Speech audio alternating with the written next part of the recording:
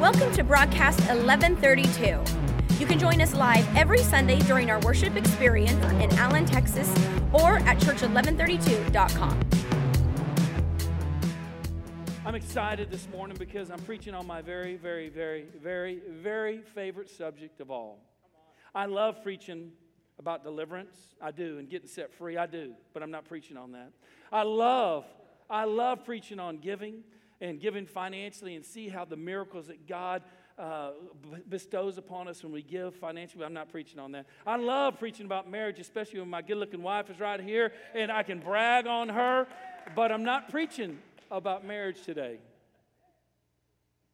I get to preach about the cross today. It's my favorite subject. It is the subject that is more close to my heart than any subject on the face of this earth. I love the cross.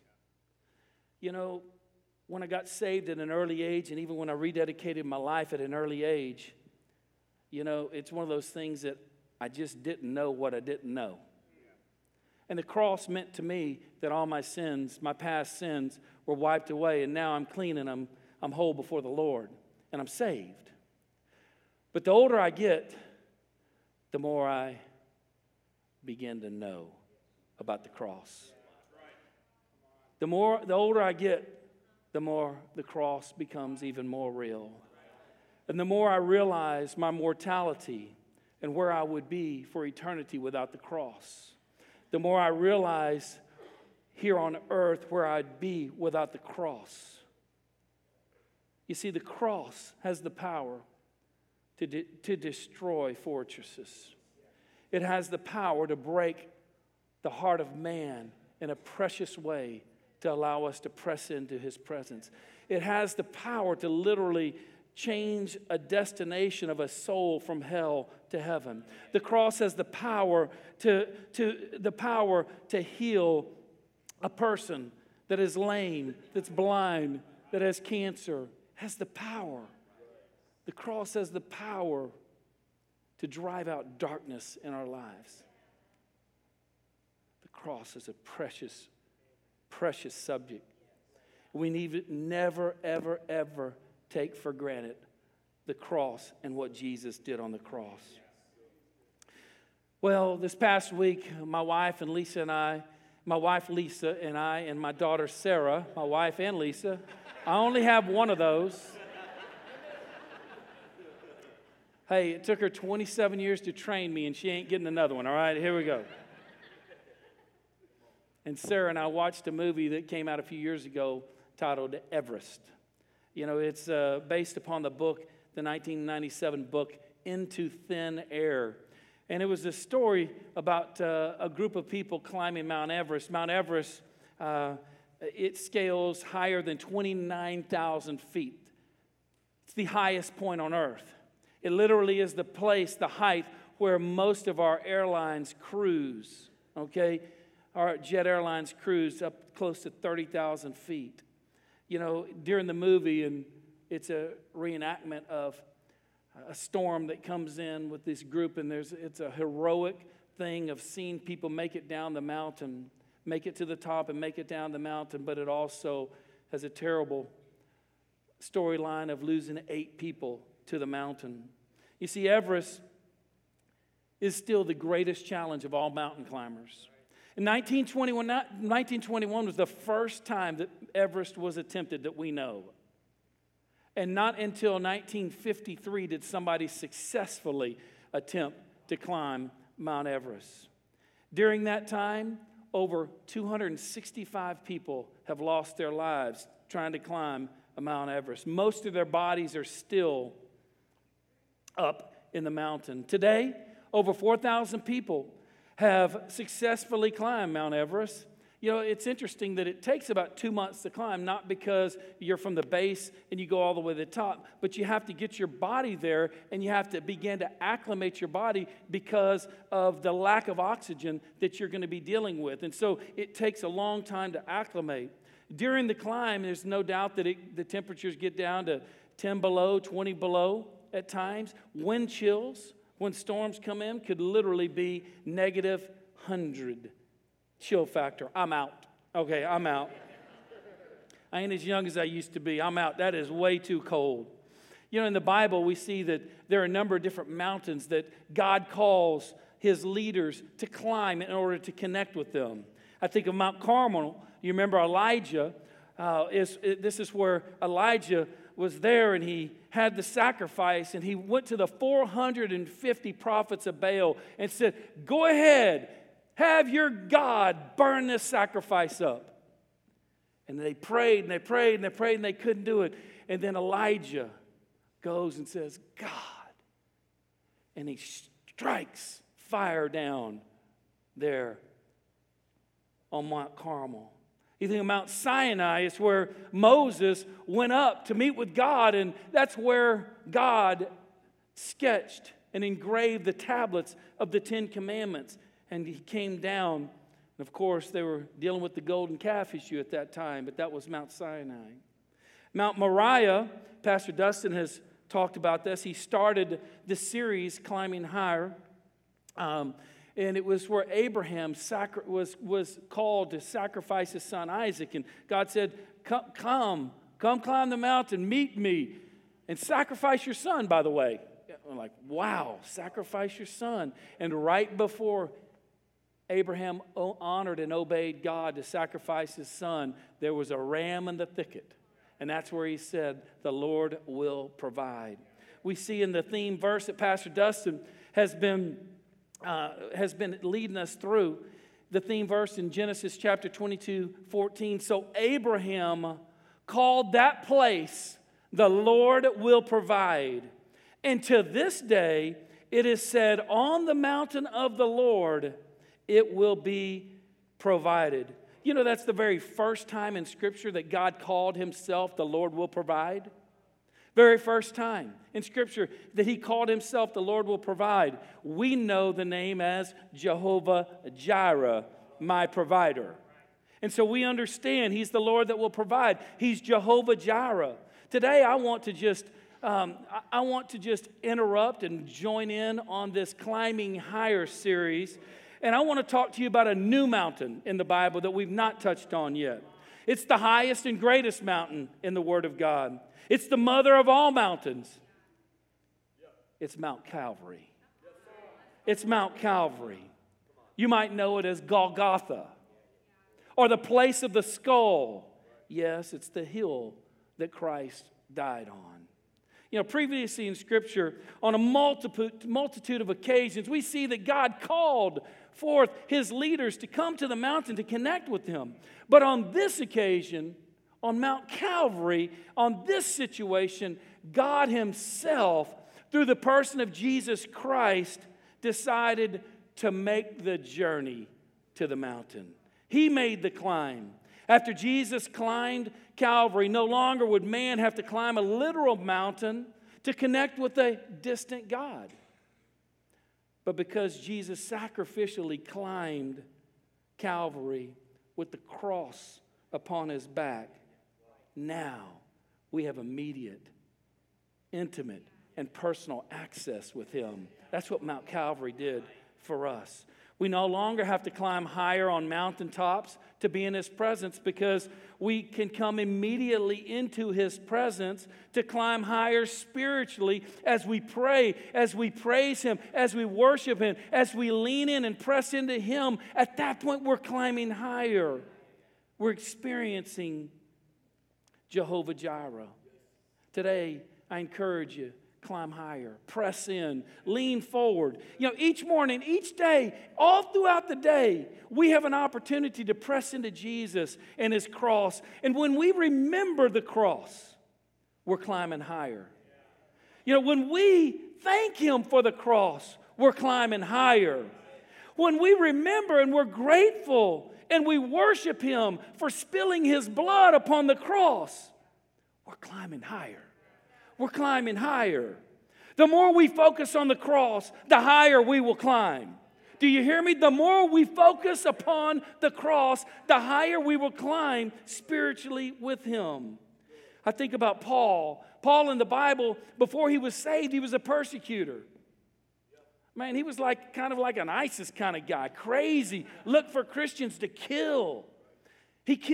He was in charge of killing the first martyr in the Bible, Stephen. But then, on the road, he got saved. He got saved. He got touched. His life was changed. And I think about in 1 Corinthians chapter 2, verse 2, when you think about this, think about him writing this passage. He says, "For I decided that while I was with you, I would forget everything except Jesus Christ, the one who was crucified." How could he go on? How could he go on with life knowing what his past was? Remember, Pastor Dustin says, altitude changes perspective. The higher we climb with God, with understanding His cross, the sacrifice that was made for us, the better perspective we have to see, man, I see the cross. Yes, I know the sin, but I see the cross. Yes, I see the carnage. Yes, but I see the blood that's covered me and cleansed me and forgiven me. Will you turn with me in your Bibles to Mark chapter 15? Mark chapter 15, verses 22 through 39. They brought Jesus to the place called Golgotha, which means the place of the skull. Then they offered him wine mixed with myrrh, but he didn't take it. They crucified him. Dividing his clothes, they cast lots to see what each would get. It was 9 a.m. when they crucified him. The written notice of the charge against him read, "King of the Jews." They crucified 2 rebels with him, one on the right and one on the left. Those who passed by, they hurled insults at him, shaking their heads and saying, who are you going to destroy the temple and build it in the same way?" The chief priests and the teachers of the law mocked him among themselves. He said, "Save yourselves," they said, but he can't even save himself. Verse 32, "Let the Messiah, the King of Israel, come down from the cross, that they may see and believe." Those crucified with him also heaped insults on him. They just ridiculed him. They just made fun of him.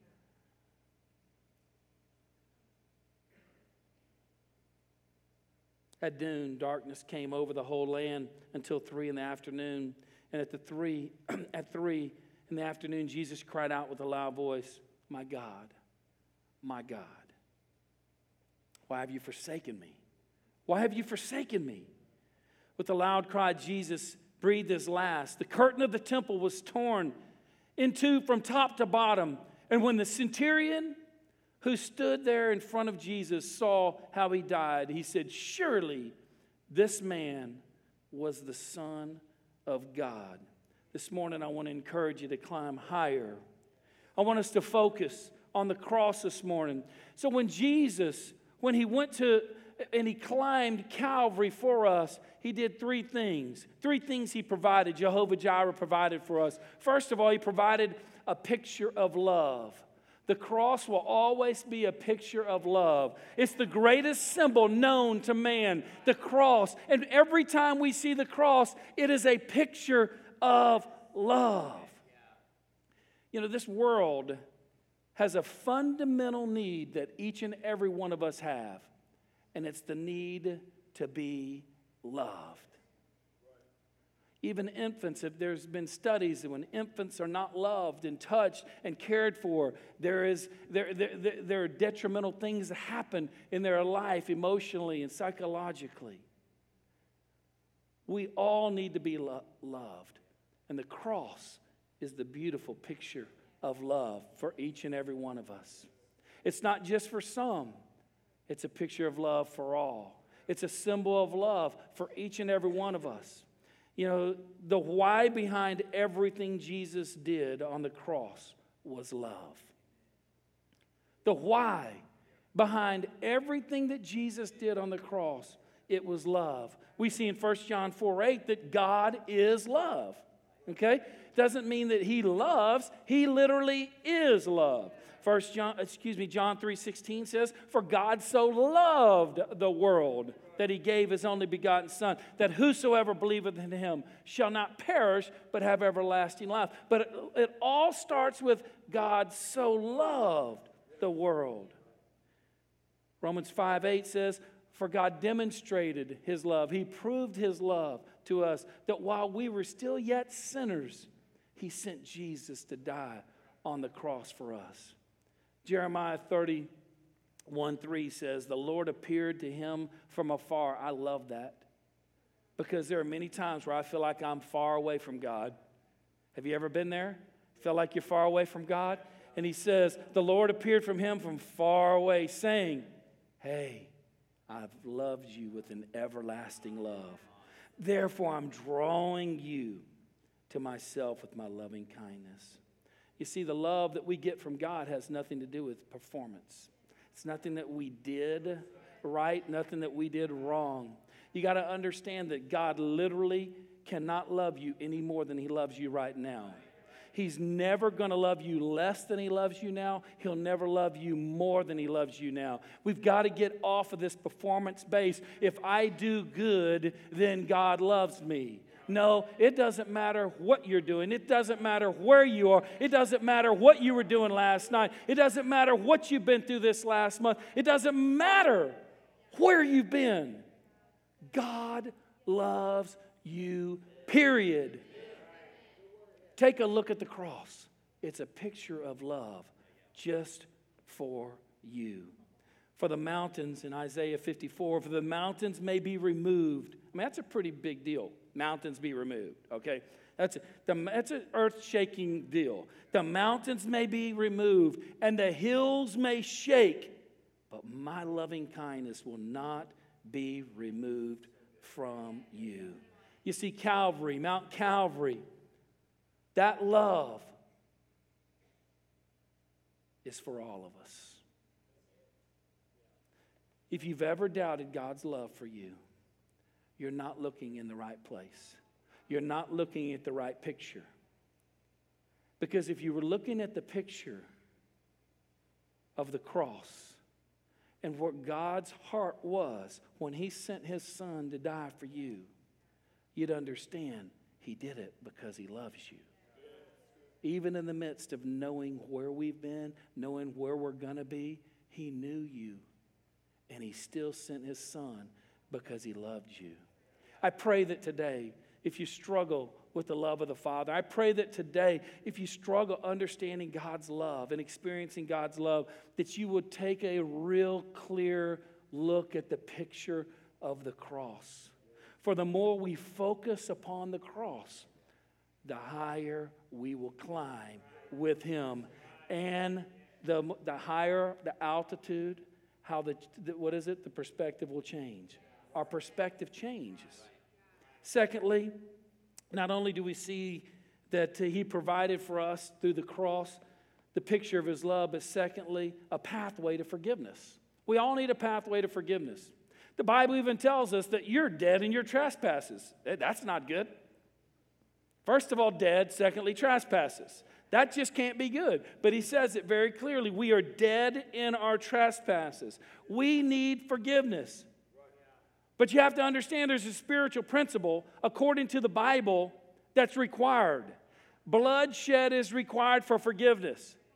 You say, why? I don't know. I did not make the rules. Okay? I didn't. I'd like to change the rules, but I just want you to understand Christianity is a very bloody religion because it requires blood for forgiveness. You think about as a matter of fact, in Hebrews chapter 9:22, it says, without the shedding of blood, there is no forgiveness. I mean, there's certain things I'd like to change. That might be one, but I'm sorry. Genesis 3, when Adam and Eve first sinned, the first thing that God did was he put clothes on them. They hid themselves with fig leaves. Have you ever felt a fig leaf, by the way? Holy moly. You'd be looking for some leather, I promise you. It's all scratchy. I mean, they're full of shame. They're like, hey, putting fig leaves on themselves. And I mean, could you pick something else? I might even want poison ivy more than that. I mean, and so they had fig leaves, and they were shamed. And God said, hey. And what did he do? He killed an animal and put the skins on Adam and Eve. You see, bloodshed and forgiveness. It was the very first mention of bloodshed for forgiveness. You think about in the book of Exodus, and when Moses went forward to Egypt and said, hey, you let my people go, and Pharaoh goes, I don't think so, and finally plague after plague after plague after plague. The last plague was the plague of the death angel being sent to kill all firstborn. Women, men, children, animals, all firstborn were going to be killed. And the people of God were like, oh no, what do we do? And there was a very clear, specific answer. Get a lamb, sacrifice the lamb, the spotless lamb, sacrifice the spotless lamb, get the blood, okay, and wipe the blood on your doorpost. And the death angel will pass over your home. You see, the spotless lamb, the Passover lamb. That's why we see in Scripture when Jesus, many years later showed up on the scene, and he was called the Lamb of God, the spotless Lamb of God, to be slain for the sins of the world. Jesus paid a high price on the cross. He paid a high price physically. Man has never devised a method of execution which surpasses crucifixion and bodily suffering. It was so bad. The Romans perfected it so much. It was so bad that it was so cruel that they literally would not let a Roman citizen ever be placed upon a cross. But Jesus was placed upon that cross for 6 hours. And all the pain and agony that went with it physically. Not only was it a painful price to pay, but it was physically, but it was a painful price to pay emotionally and spiritually. 2 Corinthians chapter 5, verse 21.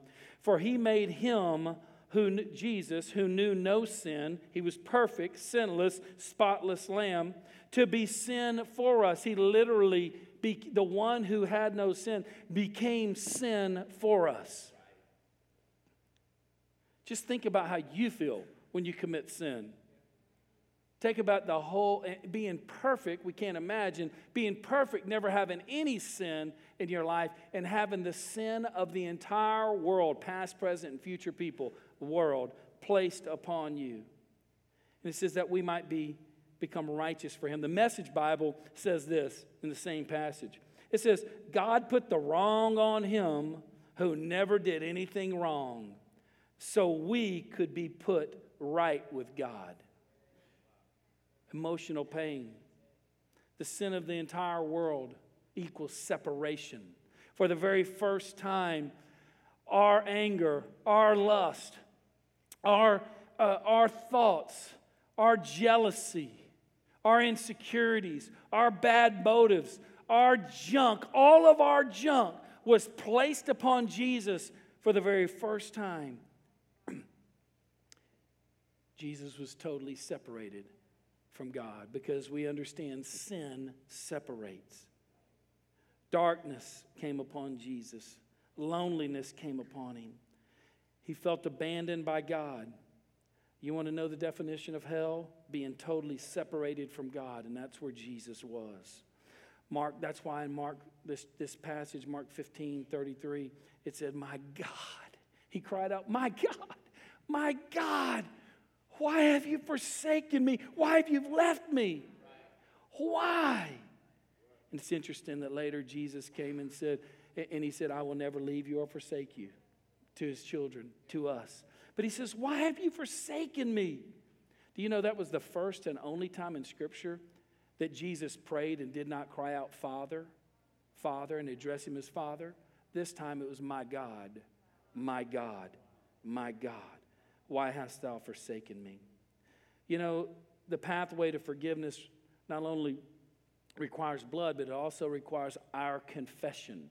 We've got to confess. The Bible says in 1 John 1:9, if we confess our sins, man, Jesus pays this terrible physical, emotional, and spiritual pain in his price for us. And what we have to do is we have to acknowledge the cross and we have to confess our sin. If you're faithful, the scripture says if you confess your sin, he's faithful and just to forgive you of all your sin. And so we confess our sin, God's faithful, he's just to forgive us of all of our unrighteousness. I wonder, do you spend time confessing your sin? I'm not talking about sin that you've confessed over and over and over and over again, because we understand it says that there's therefore now no condemnation for those who are in Christ Jesus. But fresh sin, unconfessed sin, do you confess it? Confess it quickly. Because when we confess our sin, we begin to experience the forgiveness. That's what the scripture says. I love some of the scripture. It says that he will cast our sin into the depths of the sea. Could you imagine? Have you ever lost something in the beach, at the beach? You know, the waves come in and out. It's gone. Bye-bye, whatever it was. Okay? Could you imagine all the water? I think, 2/3 of the earth is water. And he literally places that sin, our sin, into the depths of the sea.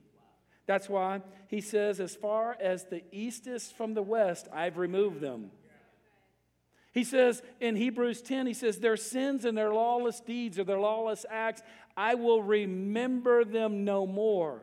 I don't know how God, who's all-knowing, okay, can remember our sins no more, because I remember my sin. Okay? But I finally came to a point to realize the reason and the way he can forget our sin is he chooses to. He's God. He's made it. He's like, hey, I'm God. I can just forget your sin. Your sins and your lawless deeds, I'll remember them no more. We need to climb higher by focusing on the cross and receiving our forgiveness. We can maximize the cross, but we got to minimize our sin. So many of us maximize our sin and minimize the cross. And this is a key principle you've got to grab a hold of. If you want to live a life of victory, if you want to live a powerful life in the Spirit and in the ways of the Lord, you have to maximize the cross. You have to make much of the cross and very little of your sin. But I feel so bad. It was so terrible. I did it again. I don't deserve the cross. No, you don't. You deserve hell for eternity. Yes, we do. But Jesus did something different, okay? And he paid a price for us. And so the more we focus on the cross and the less we focus on our sin, the more freedom we'll walk in. And see, what happens at past sin is like a boa constrictor. And every time we move and we get frustrated and it just tightens. We focus on it, tightens.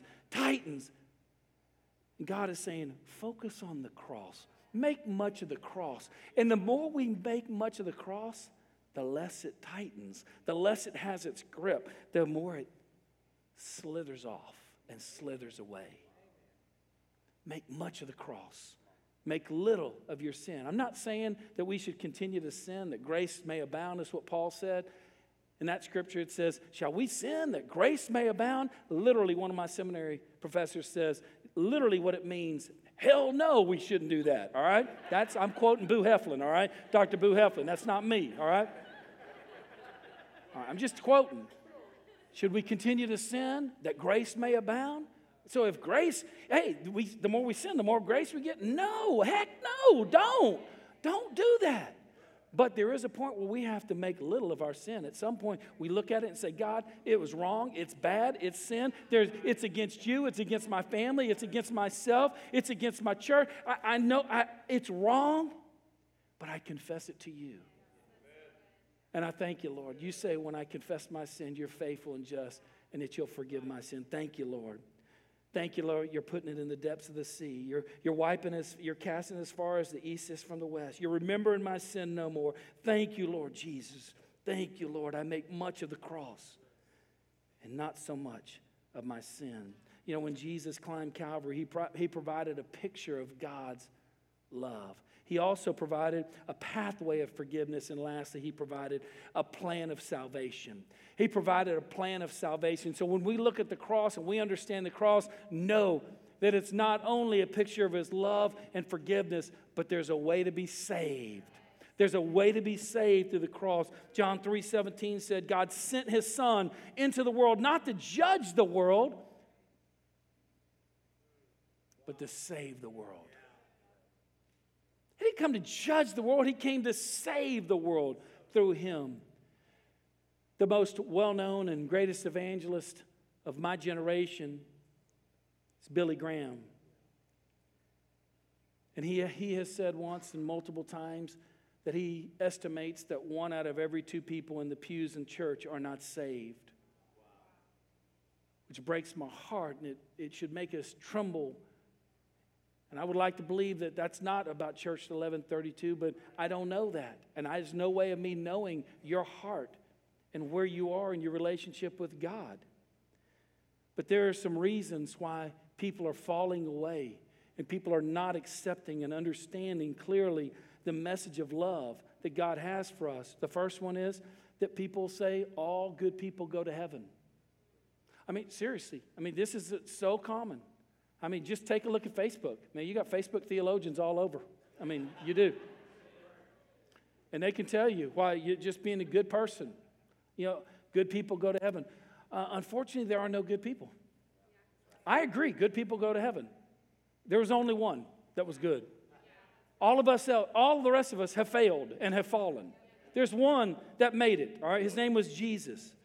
The scripture says there's no one good, not one. He even says, to emphasize our good works are not going to do it. He says, your good works are like filthy rags before my eyes. So in other words, not that, hey, you're good. I like those good works. He goes, you got to be kidding me. Without the blood of Jesus, they're like filthy rags before my eyes. Don't even go there, is what he's saying. All good people go to heaven. It's not true. It's not true. Just as long as I believe in something sincerely is all that matters. No, it's not true. We have to have truth that we believe in. Other people say that all good people go to heaven, and other people say all roads lead to heaven. All roads lead to heaven. We all, in the end, it all's going to work out. I honestly wish that was the case. I really do. Acts 4:12 says, there is salvation in no one else. There is salvation in no one else. God has given no other name under heaven by which we must be saved. There's no one else that's going to save you. Your grandma ain't going to save you. Mooney ain't going to save you. Muhammad ain't going to save you. Hindi ain't going to save you. Being good ain't going to save you. Only Jesus will save you. And even in church, there are people bristling when I say that. It's because society is cramming this down our throat. And people, we've got to stand for truth. Jesus himself said, I am the way, the truth, and the life. No man comes to the Father except through me. I did not make the rules. But he's given us a picture of love. He's given us a pathway of forgiveness. And now he's providing for us a plan of salvation. It's not like he left us hopeless. He's given us everything we need to extol, to humble ourselves before the cross. Universalism in its broadest terms basically preaches that everybody goes to heaven and there is no hell. Denies the existence of absolute truth. Everything becomes relative. Hey, have you ever heard this say? Truth for you is different than truth for me. Okay, it might be, and I'm not even saying, and I got the truth. But I do know who is the truth. He is the way, the truth, and the life. No man comes to the Father except by me. I hope that you sense his love today. I hope that you sense that he didn't just create us and leave us hopeless, doomed to hell for eternity. He's made every effort to love you, to provide for you, to forgive you, to cleanse us. He loves us. He so desires for us to all come into His presence and into His kingdom. I just wonder, do you know for certain? Do you know for certain that if you died today, that you'd be with the Lord in heaven? Do you know that? Listen to me, church. I don't care if you've been here for years. I don't care if this is your first time. Can you answer that question? Do you know for certain that if you were to die today, you'd be with the Lord in heaven? You go to heaven, and He says, why should I let you into my kingdom? What are you going to say? Listen to me. All of us are going to go through this. We might as well practice now before the real thing, all right? Practice makes perfect. What are you going to say? You're going to say, I was good enough? I followed good teachings? I helped my fellow man out? All those are great. Those are good things to do. Or are we going to say, we begin to talk, and He looks at us and goes, no, stop. Stop. No need to talk. The blood of Jesus covers you. Come on in. Come on in. My heart is stirred this morning. My heart is stirred this morning for our believers to grab a hold of the cross, that we don't allow past sin to pull us down and weaken us. That for our believers here today to be able to look at the cross and see the power and victory that it gives us the more we spend time focusing on the cross. Thanks for listening. You can find out more about us at church1132.com.